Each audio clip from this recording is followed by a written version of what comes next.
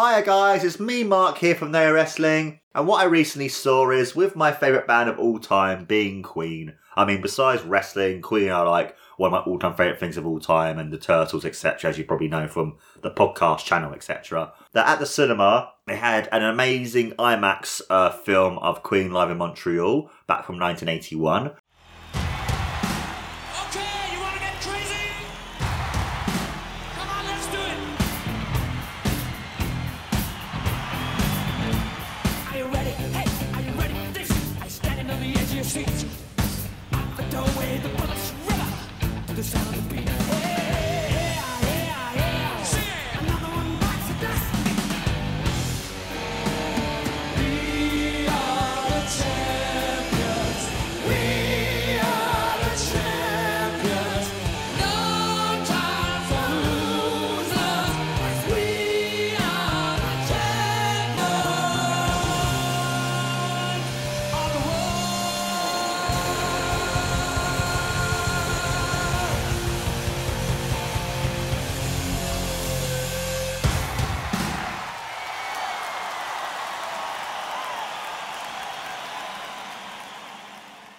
And even though at the moment now the weekend only event has finished and stuff, but what I wanted to do is I wanted to do a review of this amazing concert, of this amazing show, amazing film, etc. And to tell you guys that if you can watch it on YouTube in its highest quality, if they do another re-release of this amazing concert back in IMAX, then I would highly recommend you guys to watch it because it is just amazing.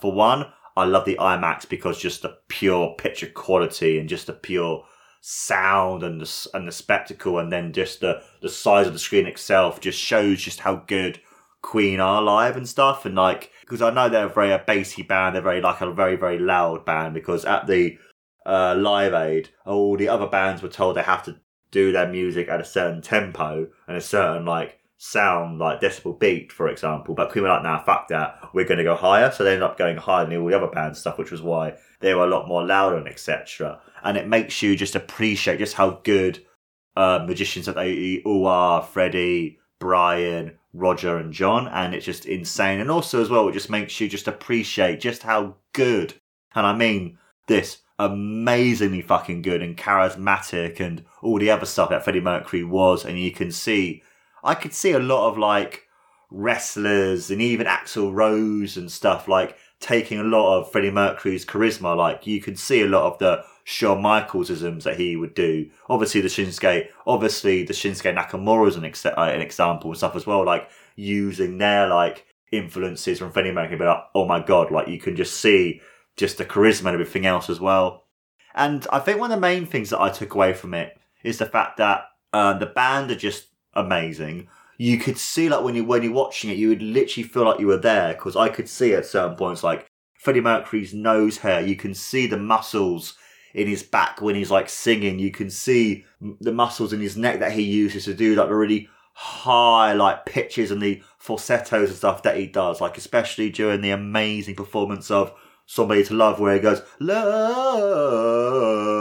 like, and then he goes, okay, let's do it, and you can just see in that bit just the neck muscles just do, and then you can just see just the swagger and just the pure like showmanship that he has. And you have all these people like watching him with like this love and affection in their eyes, and just show just the pinnacle of this bit. There's an amazing moment where Freddie and Brian May are both performing Love of My Life, and you have this moment where the song finishes and you're having the shot on the crowd, this woman just being mesmerised by the presence and just the aura of Freddie Mercury. And I just felt, for me, that's what we all felt like watching that film, and that's what we all liked, and that's what we were all feeling like watching this man, because he's larger than life, he is amazing. And also as well, by watching it in the IMAX, as much as listening to songs in 16D, 32D, etc., and that kind of thing as well, you can kind of feel the loudness, the scope of Queen. But when you watch it in the IMAX, and when you hear the IMAX speakers, because they're made for giving you the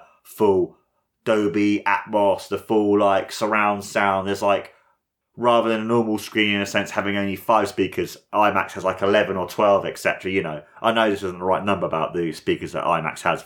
And it's just one of those things too, where you can just appreciate just the the magnitude, appreciate just the amazingness of Queen and just how great that they are as well, that I think for me, this is personally my film of the year. I know I'm being very biased. I know it's only the beginning of January, like the middle of January, for example, the time I'm recording this. But for me, I think this show was so good. It's amazing just to see something that was actually filmed to be put on a Blu-ray and stuff, to be digitized and made more HD, made more louder, more bigger, more epic. And it's just so cool to see that even in 1981, Queen put on a show, put on an epic performance, and you can see that sort of like WrestleMania feel to their shows, because when they do like the big stuff, they have the pyro going off, they have the lights going down and stuff, and they have different songs to do different stuff. Obviously, in the moment when they do the Bohemian Rhapsody bit, being like Azula, no, but I'm make me go, when they're all off the stage, when they all come back on to do the "You Stole Me and Spit in My Eye," that bit. You have like the explosion, all the band come back in again. It's just an epic performance, an epic show. It's one of those things that for many people, this was one of Queen's best performances ever. And if you guys get a chance to watch it on YouTube, IMAX, or wherever you can find this amazing show, just type in Queen live in Montreal 1981. Just sit back, relax and enjoy this amazing show being Queen live in Montreal. And that is why for me, Queen live in Montreal from 1981 will be one of the greatest performances of all time. And that is why Queen, Freddie Mercury, Brian May, Roger Taylor and John Deacon are truly the greatest of all time.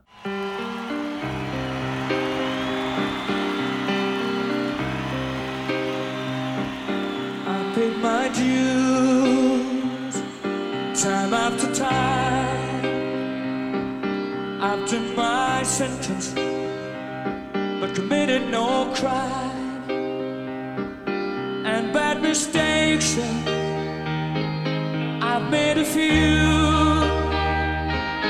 I've had my shells and kicks in my breast, but I've come through.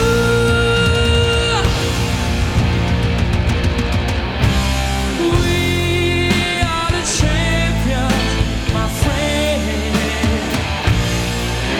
and we'll keep on fighting to the end. We are the champions. We are the champions. No time for losers. We are the champions of the world.